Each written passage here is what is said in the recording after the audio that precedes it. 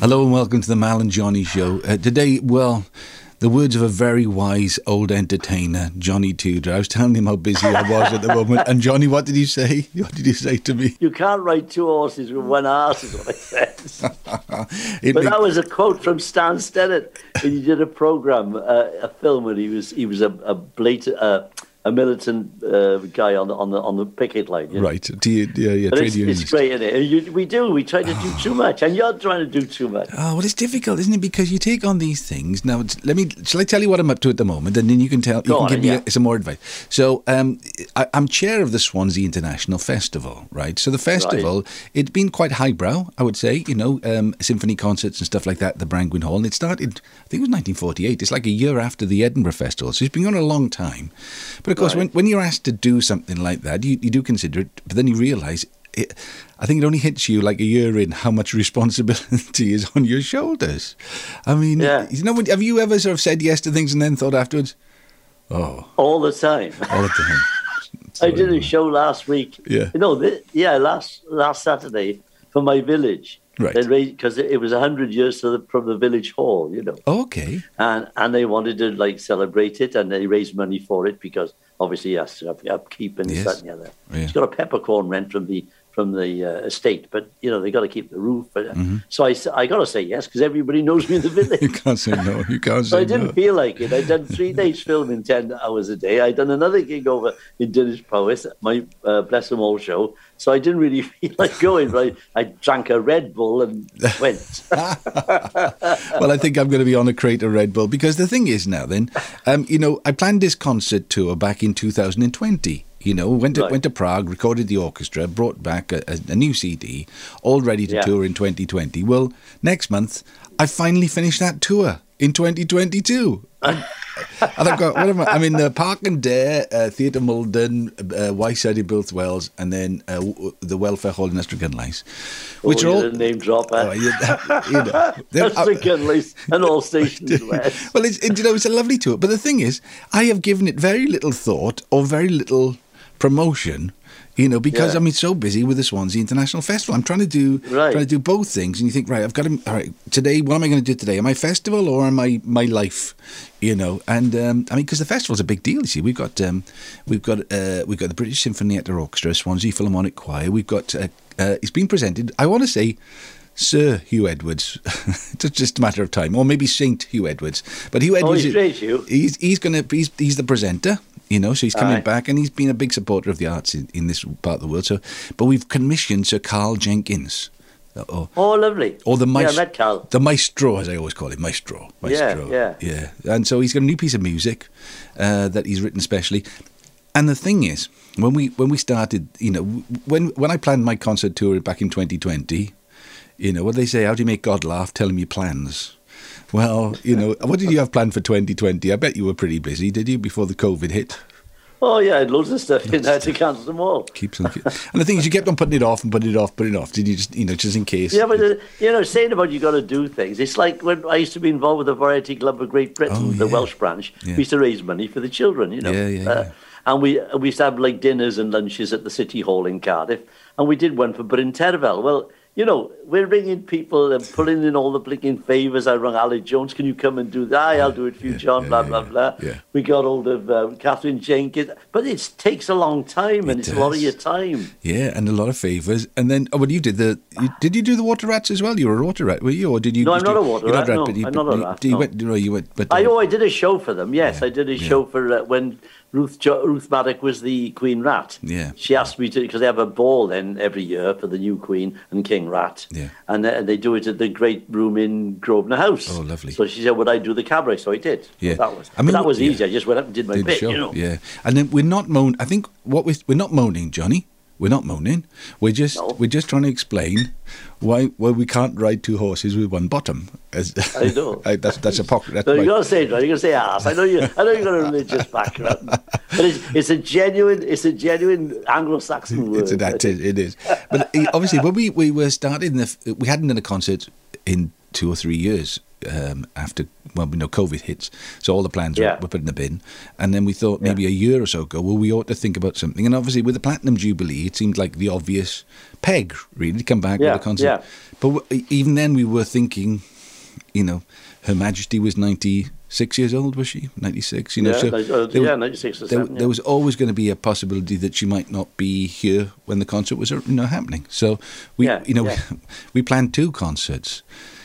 And then suddenly, all the best laid plans of mice and men. And, if you've got an orchestra does come and just read the parts, don't they? That's right. Pretty much. So you can change the music, within reason.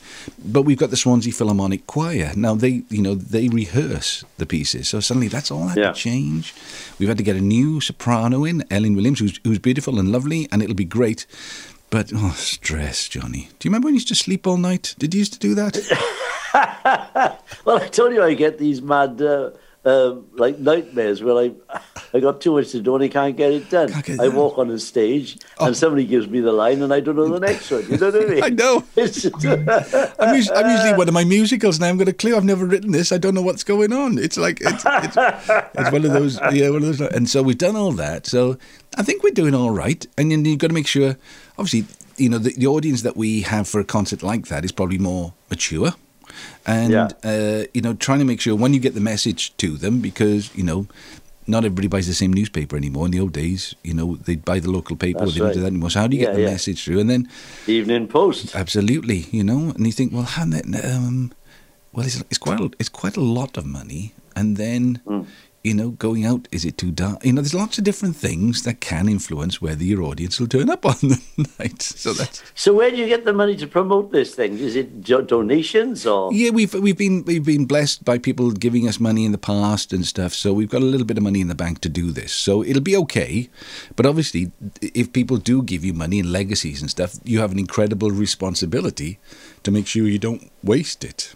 That's right, right. Are you doing it in the Brangwyn Hall, you said? Brangwyn Hall. So we've commissioned Sir Carl Jenkins a new piece of music. Do you know what? Yeah. The one we did for Bryn Terfel at the Variety Club, he was there. Oh, right. We had Carl Jenkins, we had... what's her name? Catherine Jenkins. Catherine Jenkins. Every Jenkins you could find.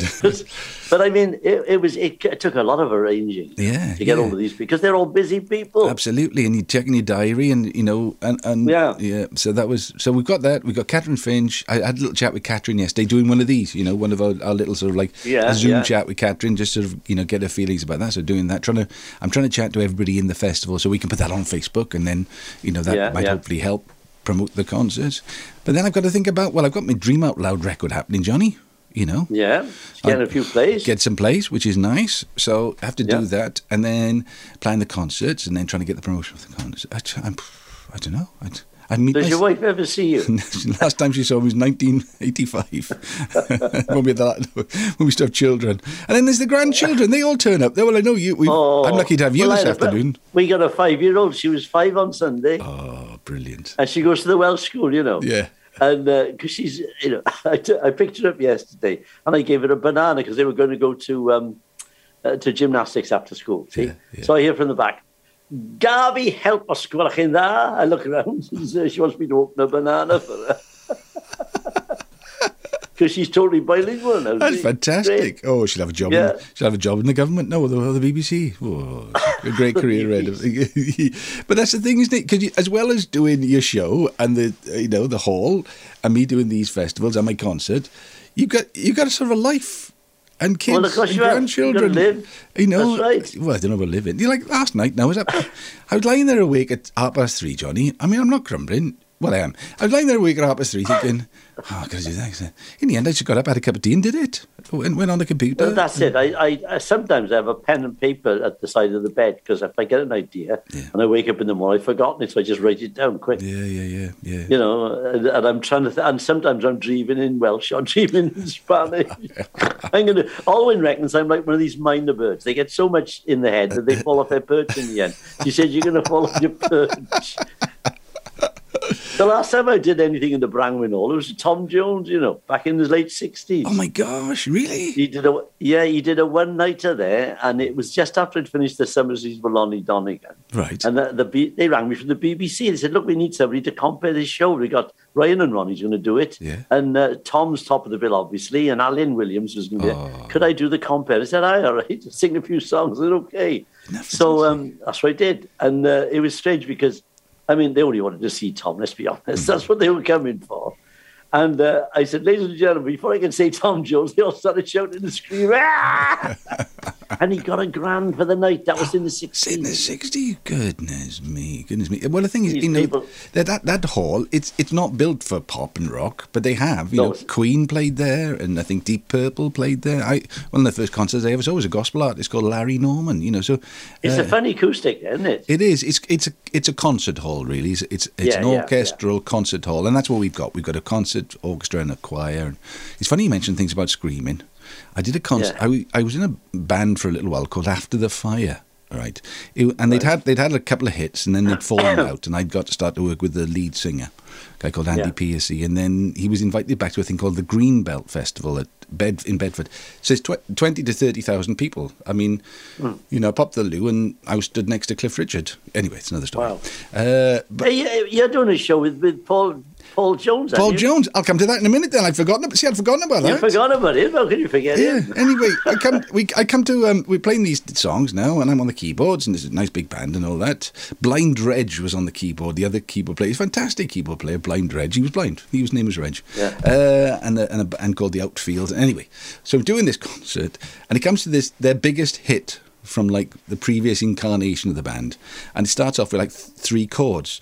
Do, do, do, do, do, do. So, right, I've been practicing rehearsals, fine, it's a big song, so I go. Do, do. I get the 3rd chord, 30,000 people start screaming. I thought to myself, what have I done? Automatically, I still keep going. They were just pleased to hear the song, Johnny. They were just pleased to hear the song. But why do these people scream? I remember when I did a tour with Gene Pitney, same thing. I couldn't get his name out because they all scream. And then I did it with Merrill Osmond. I was doing this tour with Merrill Osmond. He was singing, I was playing guitar. It was like an unplugged Osmond's hits tour, but obviously he was the only Osmond on the stage. But what we did, One Bad Apple. So Merrill's got a fantastic voice. He was the voice in all the big hits. So be satisfy you, the truth, my love to you. Right. So he does all that bit. Yeah. And he goes, one bad apple, don't spoil the whole bunch. Go. I'm standing with the guitar, and I go, oh, give me one more try, which is the bit sung by Donny Osmond. Well, tradition says everybody in the audience screams. Screams. No one told me, Johnny. I'm just like, what the... Have you ever been jumped on by a bunch of fans? I was on a stage once in Manchester. I can dream. A man can dream, Johnny. I was doing this impersonator, Tom Jones. I used to do a Mickey take, you know. Right. And it was a hen party. And there's nobody worse than a hen party when they've had a few, right? And one of them decided to jump on the stage. And before I knew it, there were like 30 women on top of me. My shirt was gone. My tie was gone. So I was mobbed. I can say that once in my life. I was mobbed. Fantastic. Well, you did mention it because I had, I thank goodness I've got a diary on my phone. I've been asked to do a concert in London, Kensington Temple in London, with Paul Jones and his wife. Paul Jones, obviously from the Manfreds. It's to raise money for Ukraine. A lot of big gospel acts there, and me from Wales. So there we are. I'm going to sing "Dream Out Loud," the new single, and all that. And who is it I work with on? I was on radio with him. The one that took over from Paul Jones from Manfred Mann. Mike Darbo. Oh, what a great songwriter! What a great songwriter! Aye, well, he was on. I think I was on Owen Money's show, and so was he. What? And I always remember when I was doing a tour of South Africa, I used to watch the television and be films on that. Yeah. And there was one called "Girl in My Soup." Right. And with Peter Sellers and Goldie Hawn. I loved this film. And the music was written by Mike Darbo. It was like the title music. Because he wrote No. Did he write that one? No, that was Reg. What did he wrote Had Bags and Glad Rags, Mike Darbo, didn't he? Oh, did he? He wrote that song. Yeah. All right, that's the one that the Stereos did. But before that, it was Rod Stewart did it. Yeah, Rod Stewart. Big song. Big song. You're right. But Paul Jones, because Paul Jones, I sort of know him. I don't know. He doesn't come around for dinner very often, but I've known him for quite a long time. I think he's 82 or something. And he looks. Well, he must be. He looks amazing, and he's very, very posh. You know, but he sings the blues, you know, because I think they wanted him to be the lead singer in the Rolling Stones before that Mick Jagger got the gig. I think, well, Mick used to speak posh until he joined the Stones, and then he became joined the Stones, yeah, Mick Jagger, yeah. Whereas Paul's very nice. Yeah. So I'm looking forward to that. So I think that's October, hold on, where are we now? 29th Swansea International Festival, 30th Kensington Temple, London, concert with Paul Jones, and then 3rd is the first one in the concert series. It's going to be fine in November. I'll send you some purple hearts to keep you going. Well, that's what they used to do, isn't it? I remember you telling me about Dorothy Squires. Oh, they all used to do it. And they were legal at one point, and then they became illegal. The thing is with those things, they kept you going. They used to give them to the pilots in the war, you know. It's dexedrine, it is. They could fly all night. Well, never come down. Yeah. You'd be landing still. They don't need the airplane, they go up without it. All right, look, I know you're under pressure because you're on the school run today as well. But I got to get the kids now, and they're lovely, but I need a break. Johnny Tudor, as always, it's lovely to speak to you. You take care, I'll speak, God willing, if I've still got enough bottom. If it's still alive, I'll speak to you next week. All right, take care. Yeah, so it's goodbye from me. And it's goodbye from him. Goodbye. Ta-da.